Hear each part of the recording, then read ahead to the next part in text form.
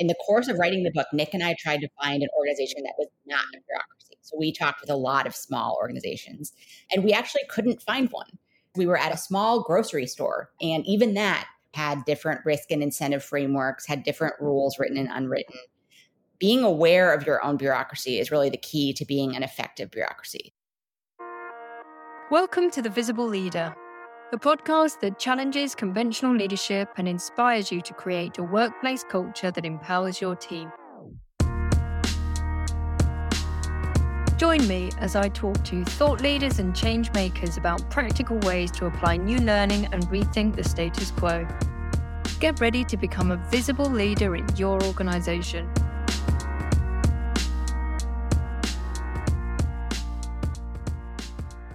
My guest this week has been in cabinet meetings with President Obama. And I was a little bit starstruck when she was telling me about it, kind of starstruck by proxy, I suppose.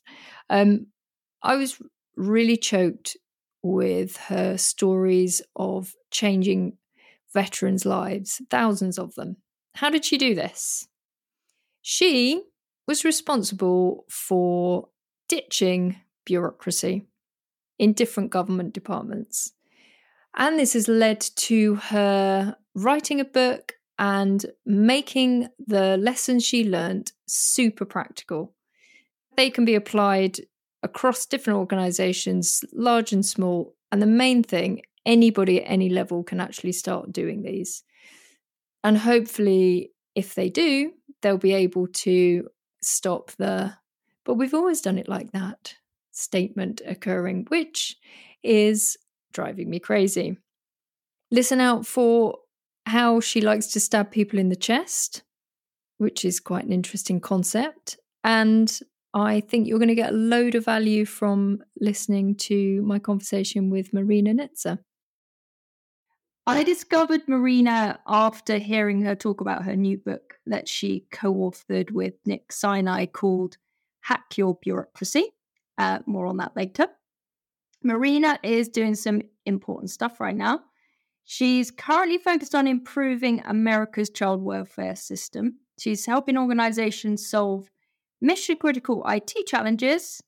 And before this, she was the Chief Technology Officer of the US Department of Veteran Affairs, and she helped found the United States Digital Service and served as a senior advisor on technology in the White House under the Obama administration. So, as you can imagine, I'm super thrilled to have her on my podcast. Marina Nitze, welcome. Thanks so much for having me. I'm thrilled to be here. Yeah, it's great. So we are going to get into what you've written about and how that relates to my listeners. I think a good place to start, your book is called Hack Your Bureaucracy. That might mean many different things to different people. So my first question to you is, what do you mean by bureaucracy and what do you mean by hacking of that bureaucracy? Yeah. So I think a lot of people think of bureaucracy as a bad word. We were actually, a few people gently told us that our book title was basically all swear words, Hack Your Bureaucracy, although we stuck with it. And so we use the term bureaucracy in a totally neutral way. A bureaucracy is an organization of any size. We are all in bureaucracies all day long that is controlled by rules, some unwritten, some written. And really it's about, are you a high functioning bureaucracy or are you a low functioning bureaucracy? And I think when people think of bureaucracy as a bad term, they're associating that with a low functioning bureaucracy.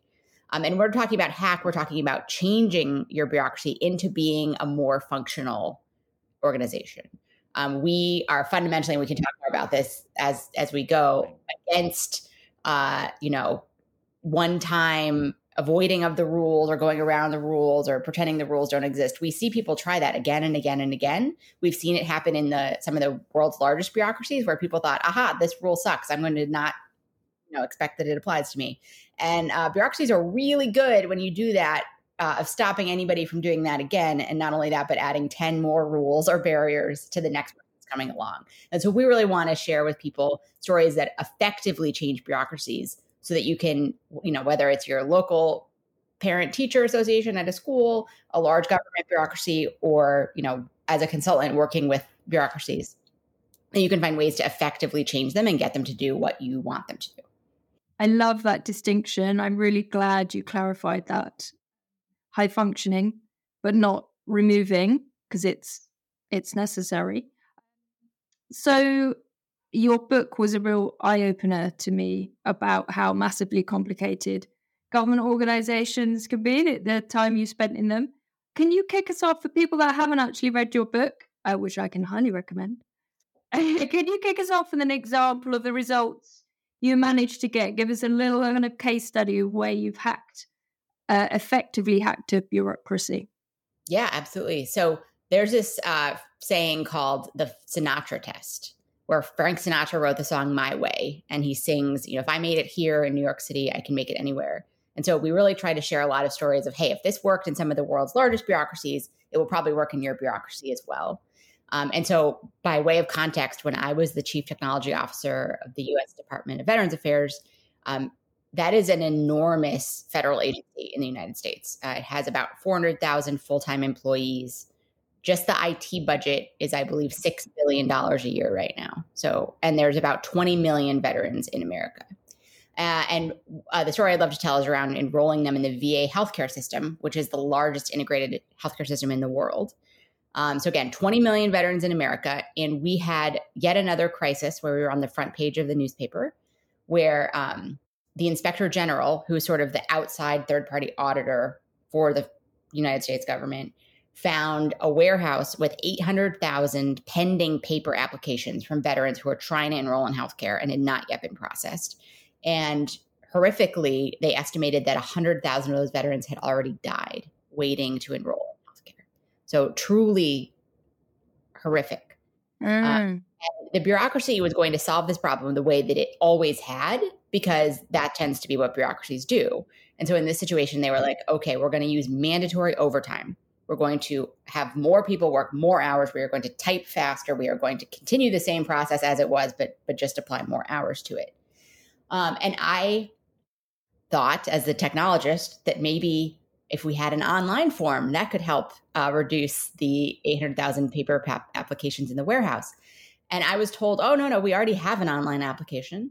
Only 8 veterans have ever used it, 8 out of 20 million. So that must mean that veterans don't use the internet, Marina. And I was just unwilling to accept that premise. Yet the agency believed it had data, right? It had an online form. Nobody used it. And so we used the bureaucracy hack, which is, talk to real people, and went out and, with their permission, recorded actual veterans trying to apply for VA healthcare online. And it turns out they couldn't do it because it didn't work. And the details of why it didn't work almost don't matter, but nobody had ever that the process did not work. And so we then developed literally the world's simplest online form. It was a form. There was no login. There was no complication. It was just a web form. Tried that, went back out and had veterans try that. They said, oh my God, I'd use this over anything the VA had to offer, which was quite an endorsement.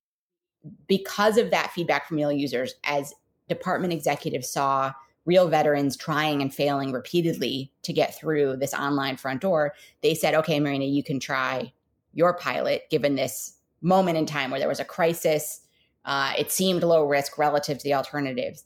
And we launched that form. And since then, 2 million veterans have used it.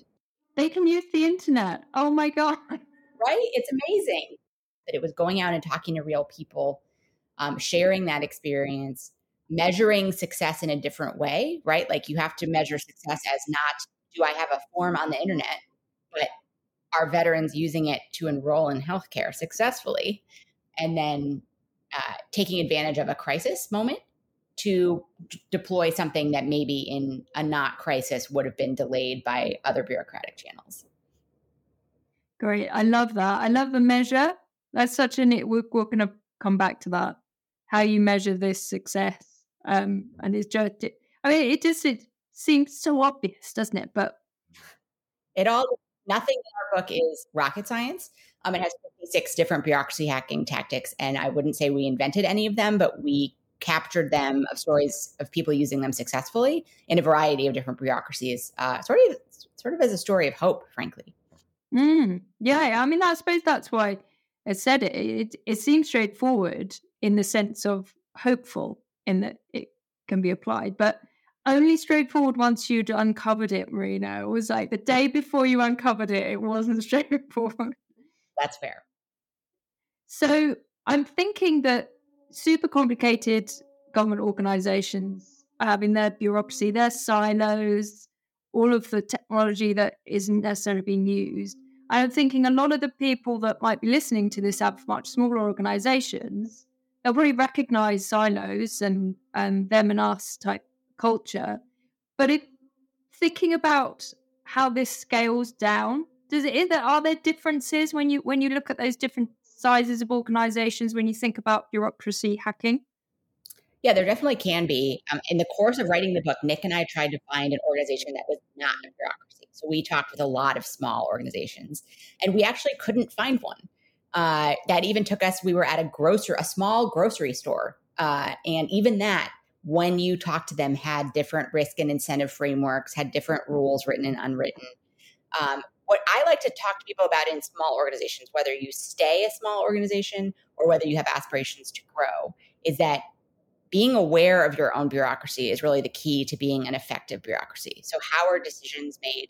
How is budget allocated? Even if, perhaps it's not particularly bureaucratic when you're a team of one, but you're going to be interacting with other bureaucracies. How are you measuring? How are you allocating resources? How are you deciding what to do and what not to do? The more aware you are of those processes, the more effective your bureaucracy can be. And I think that applies, again, no matter what your size. It just may be that certain tactics will apply more, perhaps as you're interacting with other bureaucracies, and less about your internal bureaucracy. Yeah, the awareness. I mean, that kicks in for so many different things, isn't it? If you're aware of something, then you can actually do something about it.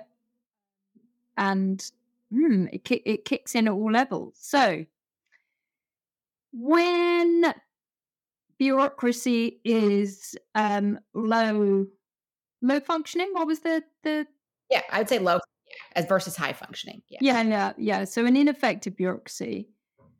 How does that show up sometimes? I'm just wondering if it gets masked and looks like something else completely differently. Like how would you know that your bureaucracy is a low functioning one?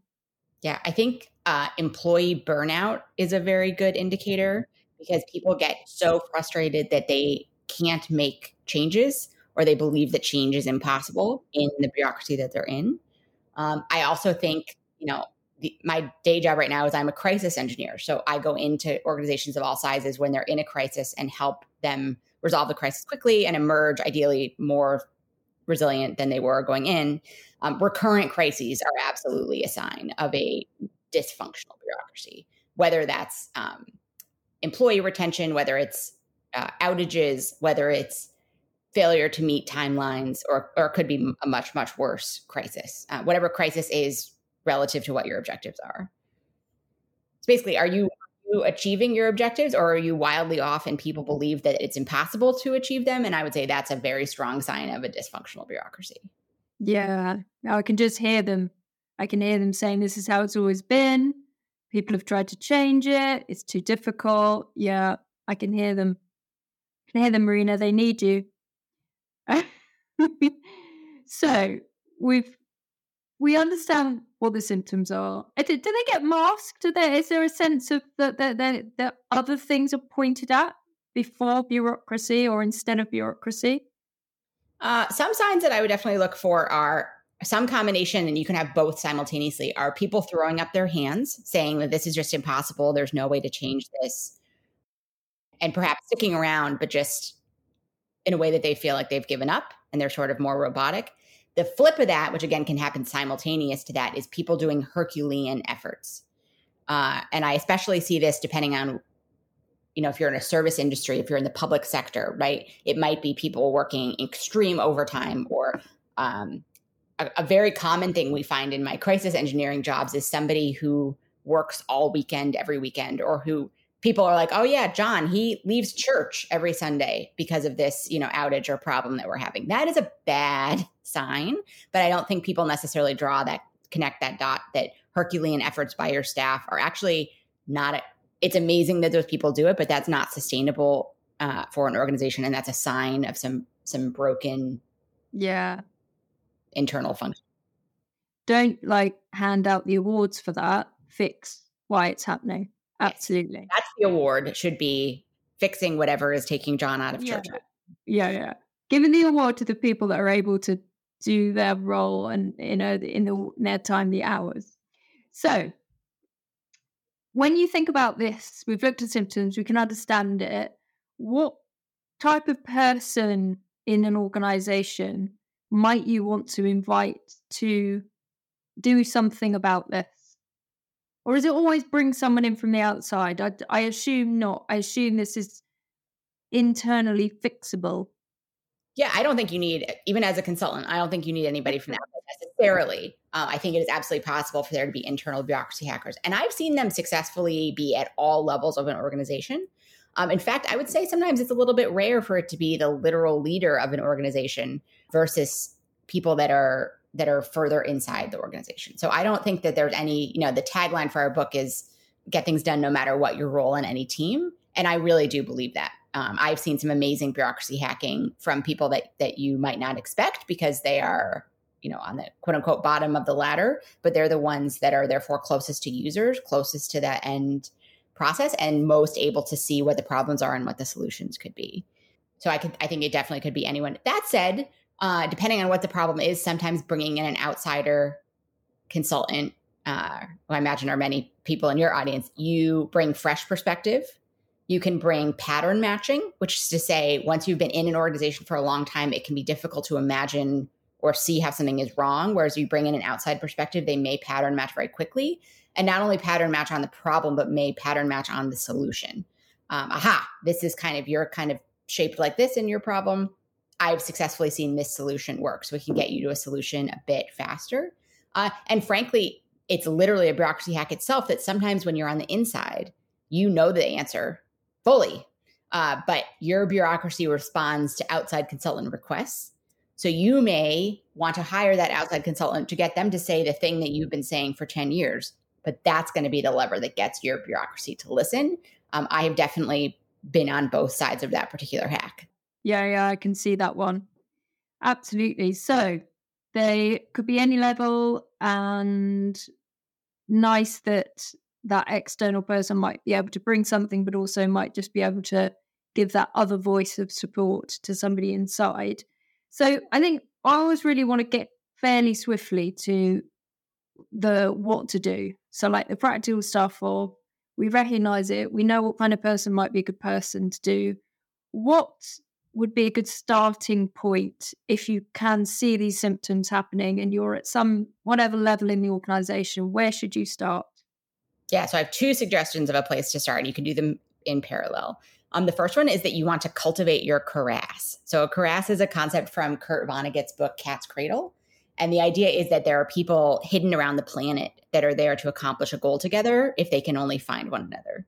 And so Nick and I love this framing in a bureaucracy because you never know where other people on other teams, if you're an outside consultant, someone on the inside, vice versa, can be to help you accomplish your goals. And when you build that cuirass, you all collectively build a much stronger and more accurate view of how your organization works than you can independently. And your cuirass, my best cuirass members when I was chief technology officer of the Department of Veterans Affairs were the executive secretary team, some folks in legal, some folks in procurement, and the security guards. And I have many stories to tell about all the ways that our sort of unexpected team got so much more done together than we ever could have separately. And a cuirass, you can start out by grabbing a coffee or a virtual lunch, or even just chatting a little bit before or after a meeting with people that are outside your team, outside your organization. It's about building real human relationships so that over time you can be like, oh man, I need a purchase card. I need a contract. I am stumped by this mystery that I can't solve. You never know who else in your cuirass will help you answer or get that resource. And the more diverse your cuirass is, the more effective it can be. So first of all, just mostly reach out to people outside your team, organization, department, et cetera, and build real, genuine relationships with them. That'd be my first tip. My second one, which again, you can do in parallel, is whatever the process is that you suspect is causing like a root problem. So whether it's sales, it's responding to a service request, it's processing a claim, you want to follow that process from start to finish. And I mean literally follow. If it goes through a fax machine, you show up on the other side of the fax machine. If it gets in the physical mail, you follow that through the physical mail. And when you do that, you're going to find this treasure trove of opportunities to answer the mysteries of like, what is actually going on here? Why isn't it functioning? Why are people making the decisions that they're making or not making the decisions that you want them to make? And it's very rare, surprisingly rare to me still, that people don't own the process end to end ever. That you'll have your step, someone will have another step. You might even bring in outside consultants to help on a step. But if you don't understand how the process works from start to finish, you're going to miss a tremendous amount of opportunity to improve your bureaucracy and make it really high functioning. And that starts with understanding how the process actually works. And if you are the person that does that, you can be the superstar in a bureaucracy of literally any size. I do this play constantly. I get paid a lot of money as a consultant to do it, but I will really tell anybody that they also can do it in their organization. It reminds me of two stories from the book, like the security guard story, which I feel like talking about connecting with people and realizing that they can help. What's the story about the security guards? Yeah. So this may sound strange to listeners, but when I joined the Department of Veterans Affairs as the Chief Technology Officer, I did not have an available budget. And part of that is because in the way the United States government works, your budget is decided years in advance. So when I came into my role, there was no free dollars because they had already been allocated for 2 or 3 years ahead of me. So I had effectively a $0 budget, which is pretty difficult to get anything done with. And I had this really amazing opportunity to get a few $1 million, which from $0 is a lot of money. I mean, a few $1 million is objectively a lot of money, but in the context of $6 billion, it was, what we called budget dust. But to get this few millions of dollars, I had to move about 1,000 articles, like written articles, off of an existing website and move it onto a new website so that we could get cost savings from not having to renew this other website. So that doesn't sound like a particularly hard job, except I was by myself. I didn't have anybody else to help me move 1,000 articles, and I had, weeks to do it. So there just simply were not enough hours in the day for me to do it myself. And I was complaining about this to the security guard who worked outside my office when it occurred to me that he had a laptop and a little bit of time on his hands. And so I was like, oh, maybe you would like to help me if I taught you a little bit of code. Would you be at all interested in helping me move these articles over? And he was like, yeah, I'll come at lunch. You can teach me. And he came at lunch, and he came with the security guards from every other floor. And we had a class. They all learned very, very basic HTML, which is, some slight coding that they were able to pick up at lunch. They were all awesome and motivated. And we crushed the deadline. Not only did I make it, I beat it, and was able to get those few $1 million that I then used to build the pilot of what is now like VA's entire digital transformation. Unfortunately for the VA, I think all those security guards quit for IT jobs. So there was a slight security hire challenge I may have created, but I think all for the I think you got away with it. Yeah. Brilliant. I love that story. I just think it's so sweet. It just like changes people's lives, and I just imagine them being really fired up with helping you. Yeah. And I think no one would have imagined the way I was going to get my first budget was through the security staff. But boy, was that a lesson for me that like, you absolutely don't know who, you shouldn't assign value to people based on where they are in your hierarchy or what their job title may be. And so I've tried very hard to have a really expansive cuirass wherever I end up. Yeah. It sounds like it. Only it just work hard, be nice to people. It's always just being like that. But it's great to see example of how it can actually work really nicely for everybody. I imagine that sometimes people will read your book and think it's really easy. Well, maybe they won't. Right? I don't know.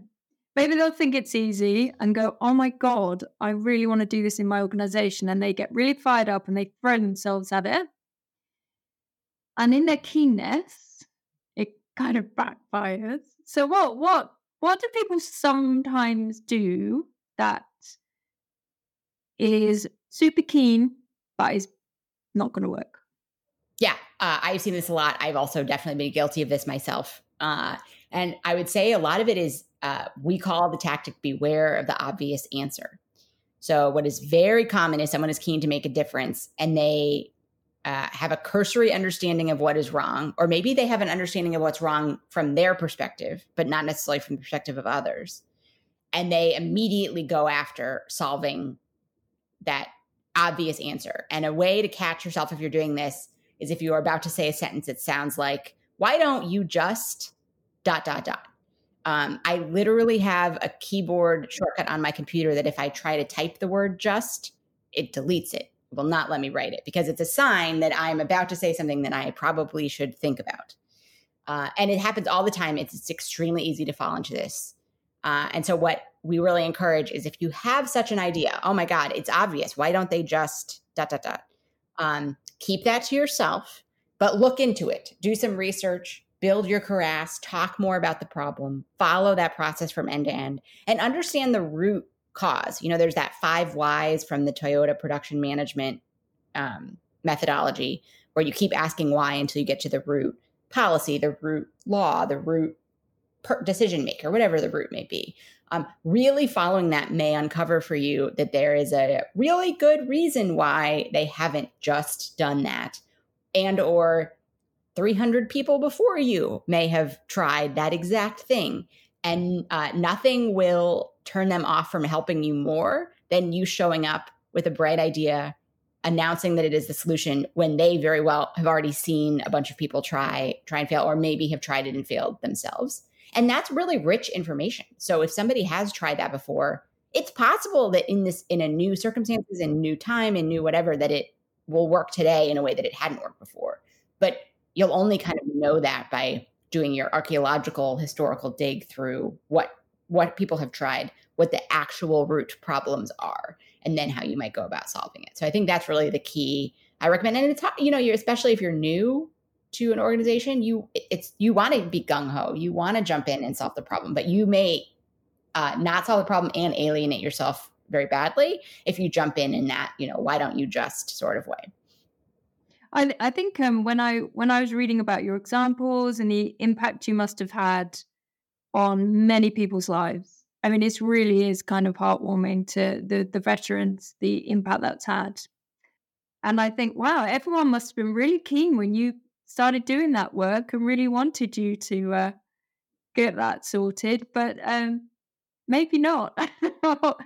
How were you received, Marina? When I started at the VA, I had spent the 6 months prior auditing the agency from the White House, which I would not recommend as a popularity tactic, because when I came to the VA, nobody wanted to talk to me. Nobody wanted me in their meetings.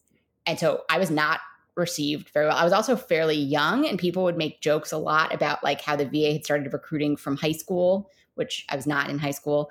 And so I would not say I was received super well. And I had to spend a long time, years, literal years, building political capital, building relationships where I could.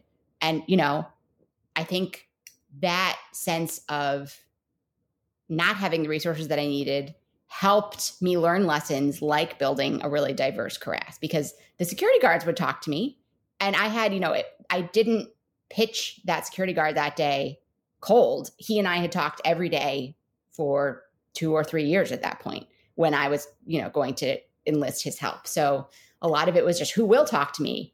And over time, I was able to earn what I would call political capital by showing that I was valuable. I was a team player. I had something to bring to the table.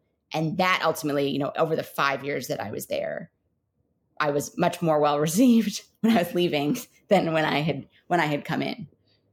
You had a decent amount of time, didn't you? Is that pretty usual? Is it like that now, or do you think it's changed?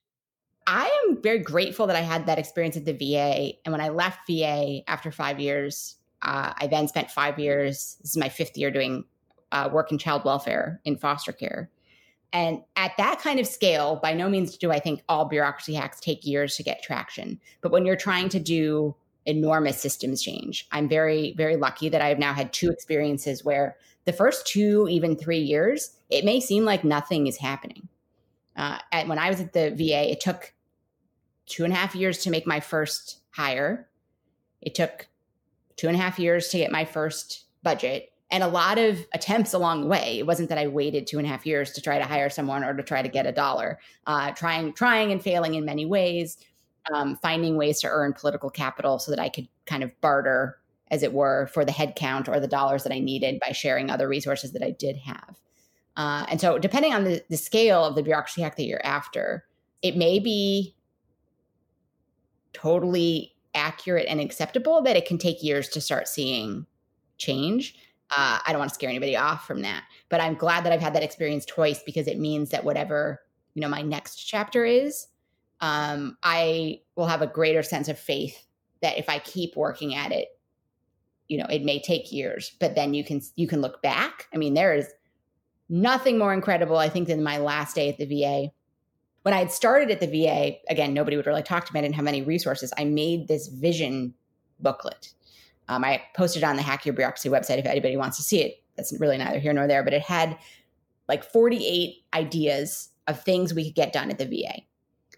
Imagine what if, veterans had a single digital experience. What if when they separated from the military, they got all the benefits that they earned easily in one place rather than having to navigate a very challenging bureaucracy. And I put out this vision document. And when I left 5 years later, on my last day, my team reminded me to look back at that book, and we had accomplished almost every one of them, which 5 years prior, even accomplishing one of the 48, frankly, seemed extremely difficult. And so that was a pretty amazing moment of looking back, because by that 5 years in, you have a whole new list of 48 things that you're working on. At no point are you like, oh, I'm done. That's a good point.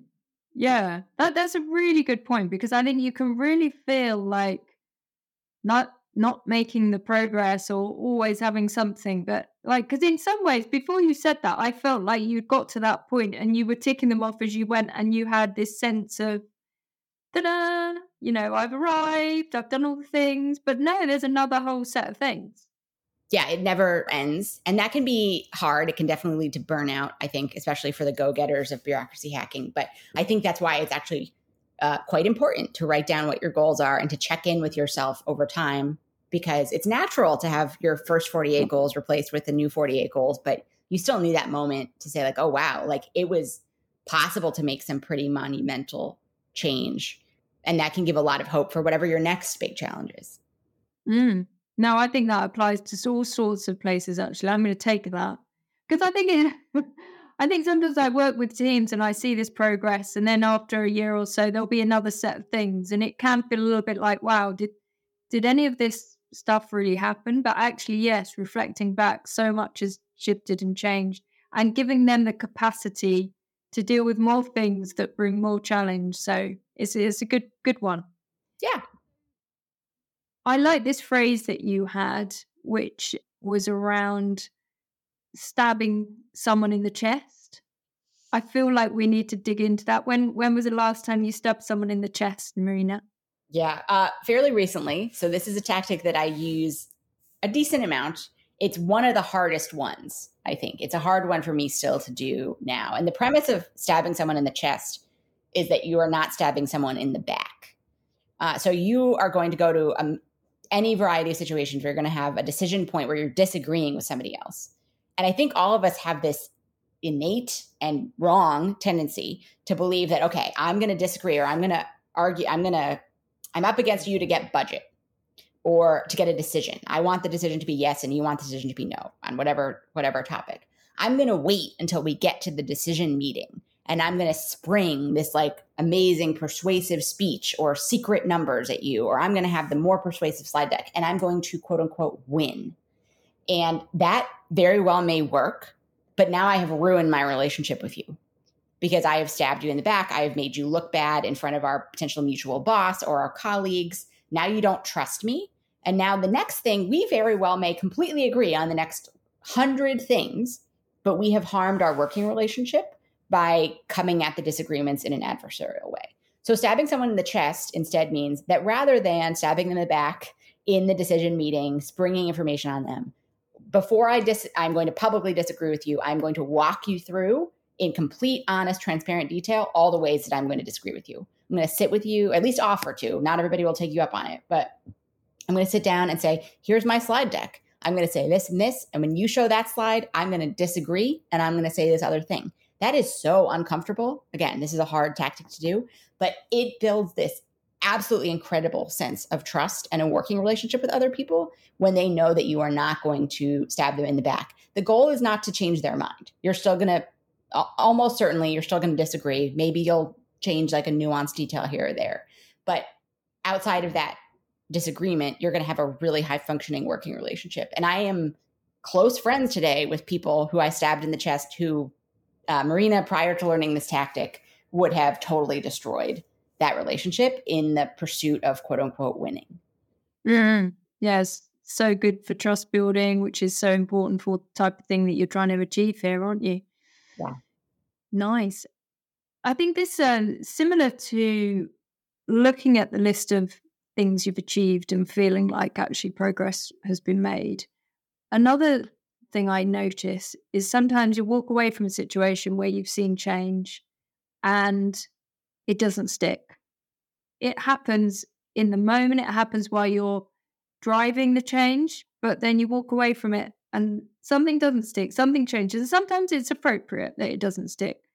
But have you got an example of when that's happened for you? Oh, yes, absolutely. So when I came to the VA to be chief technology officer, I had one project that I wanted to do, which was I wanted to automate the processing of disability claims, which at the time was taking, I think, 4.5 years to process one manually. And I had it wasn't a hypothetical vision. I had a working pilot at an entire hospital that was automatically processing them. So I had spent years on this. And what I did wrong, because this was one of my earlier projects versus one of my later ones, is that it was Marina's pet project the whole time. I did it off on the side.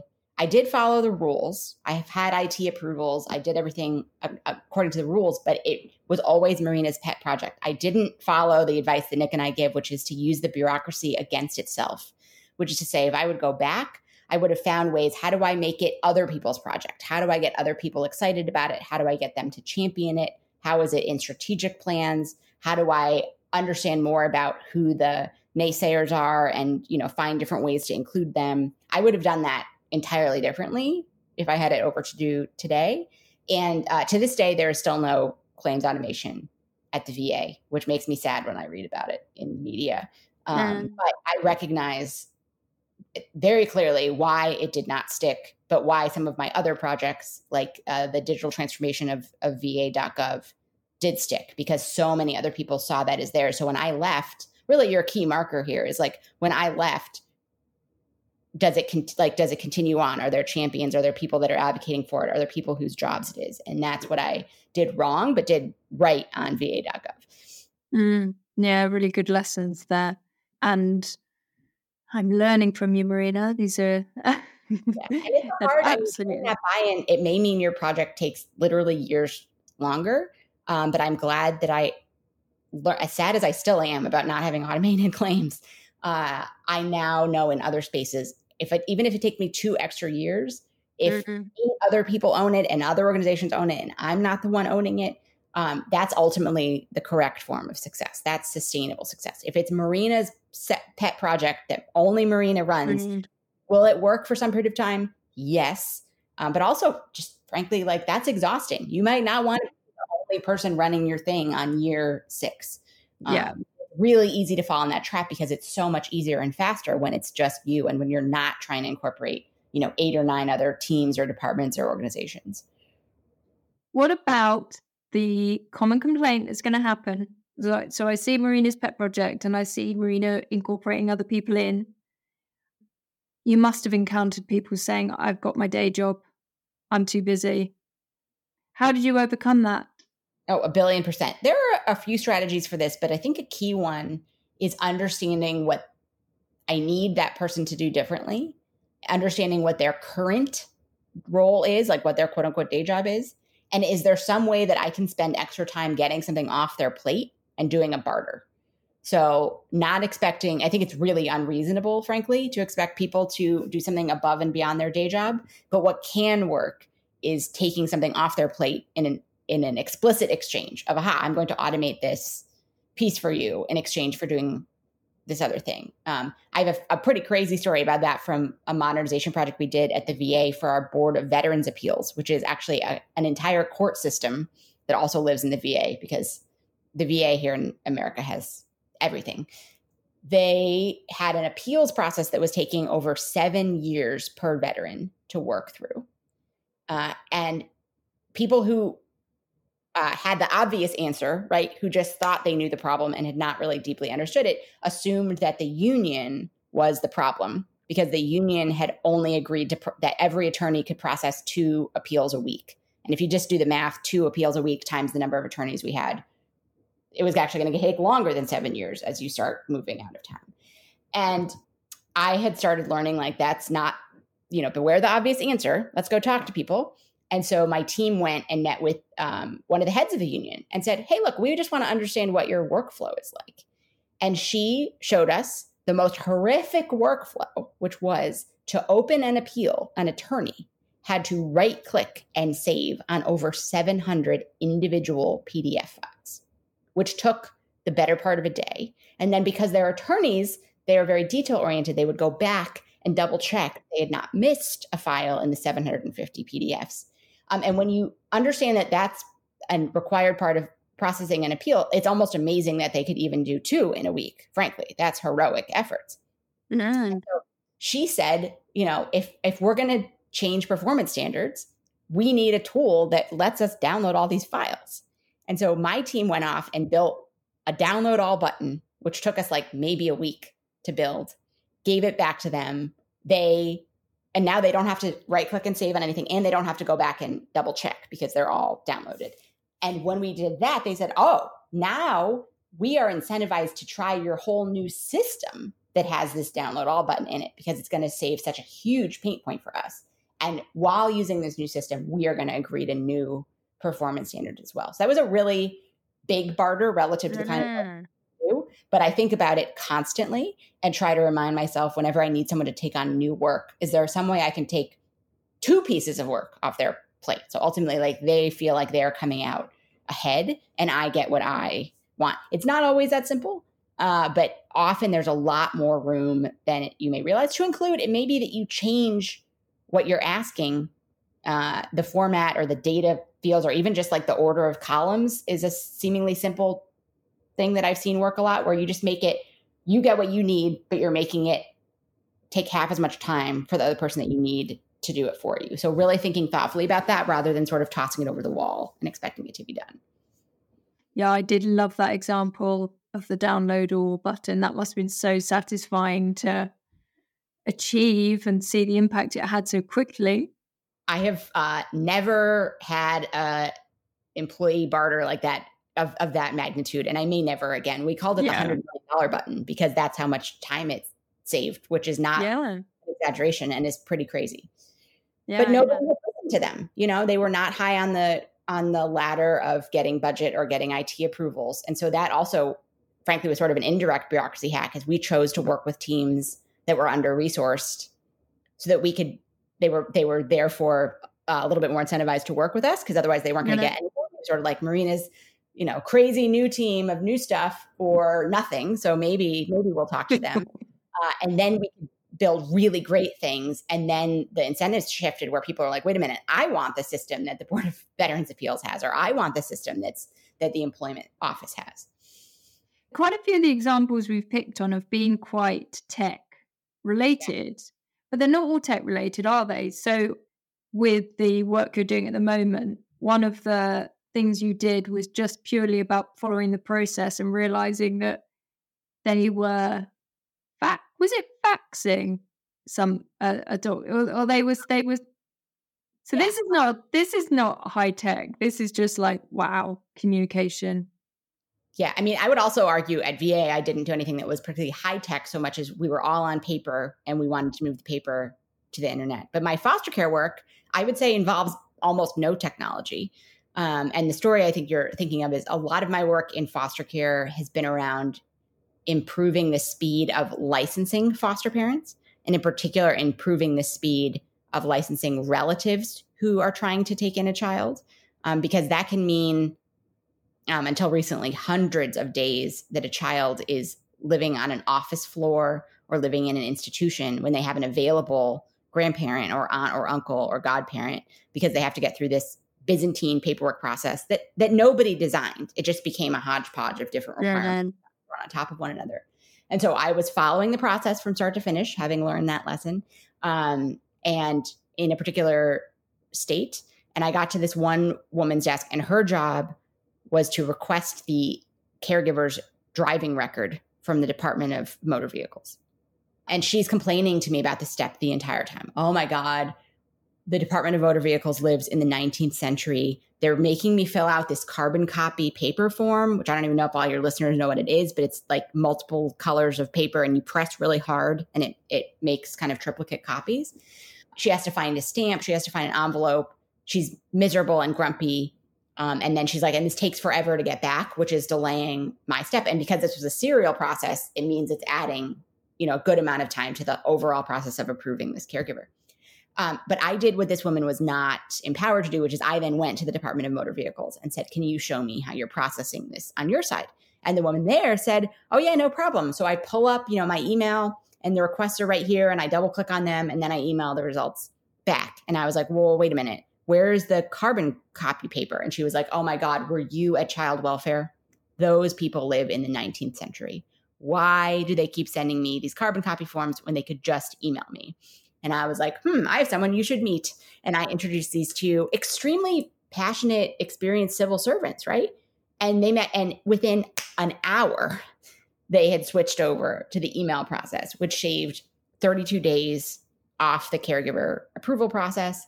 And it made both of these women much happier with their jobs. So it removed a step, but nobody wanted to do the step. Like, I think there's sometimes this really belief that no matter how miserable the step is, those bureaucrats just love their carbon copy paper. That was absolutely not true. And it's generally not been my experience. And so we did that. And that was all from following from start to finish. But if you had just, read the manual of how that process works, you would never have picked up on that disconnect, because it would have read something like, child welfare sends a request to the motor vehicles. Mm-hmm. Next, motor vehicle sends the results back. It was only by literally shadowing an actual family going through it that I was able to see the carbon copy paper and hear the frustration from the worker, and then see that there was actually a whole other process available that just because nobody was in charge of the process from end to end, nobody knew to fix. So, and that's, I guess it involves email, but I would not consider that to be a particularly. Yeah. All the years I've worked in foster care, it's all about updating policies, updating forms, updating recently laws, and spending a lot of time with end users, both families and civil servants, to identify opportunities for efficiencies, opportunities for, steps that we could remove or replace, and then just ways to make the process less scary, less intimidating overall, which a lot of times can be achieved with, frankly, like a few differently worded sentences. I love removing things. That's such a nice, tidy thing to have done. Great. So have you got any tidy little tips for listeners that you can throw at them? So I know we're picking up a few that sound like standard ones that you do nearly all the time. Are there any other tips, things from the book that would be worth sharing now? Yeah, I think one tip I'd love to suggest to people is solve a mystery. I'm sure in your organization or the organization you're consulting with, you have some mystery, big or small. Why do we do this? Where does this go? Why do you ask this question in this way? And I think very few people ever kind of pull the thread on solving that mystery. And I would encourage you, whatever the mystery is, again, however seemingly small, pull that thread and go solve it. Go talk to people in other areas, follow the process, get to the 5 whys to your root cause, figure out the answer to that mystery. And it may uncover a bunch of opportunity for you to fix something, or it may simply be an interesting answer. But I think everybody, wherever you are, if you solve one mystery, I think that'll be a good start to your bureaucracy hacking. Love it. Go look for your mysteries. It's been an absolute pleasure, Marina, talking to you and hearing or I mean, I could just talk to you for ages. Your job seems so interesting, and I appreciate that you're there for years, so lots of it probably is quite a slog, and then occasional breakthroughs. For sure, bureaucracy hacking is not a. I mean, occasionally it can be fast, but for the most part, it is a longer road. But it is so satisfying on the other side, and I really wish everybody will get their own satisfying bureaucracy hacks in. Yeah, no, well, you're helping us. Just give the title of your book again. Yeah, it's Hack Your Bureaucracy, and it's available anywhere books are sold. And if you check out our website at hackyourbureaucracy.com, we've got some bonus content. And if you really want to get into bureaucracy hacking, we have an extra reading list of other books about bureaucracy that you can dive into. Brilliant. Well, I recommend picking the book up. It's super readable, even if you have no intention of hacking anything. It's still really interesting. I'm so sad, but brilliant, Marina. Thank you very much. Absolute pleasure chatting to you. Thanks for having me.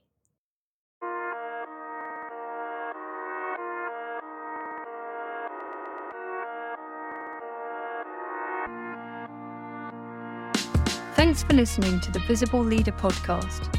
To stay up to date with the latest episode, hit the subscribe button. And I'd love to hear what you think, so please leave me a review. If you have any questions or comments, reach out to me. Corinne Hines on LinkedIn.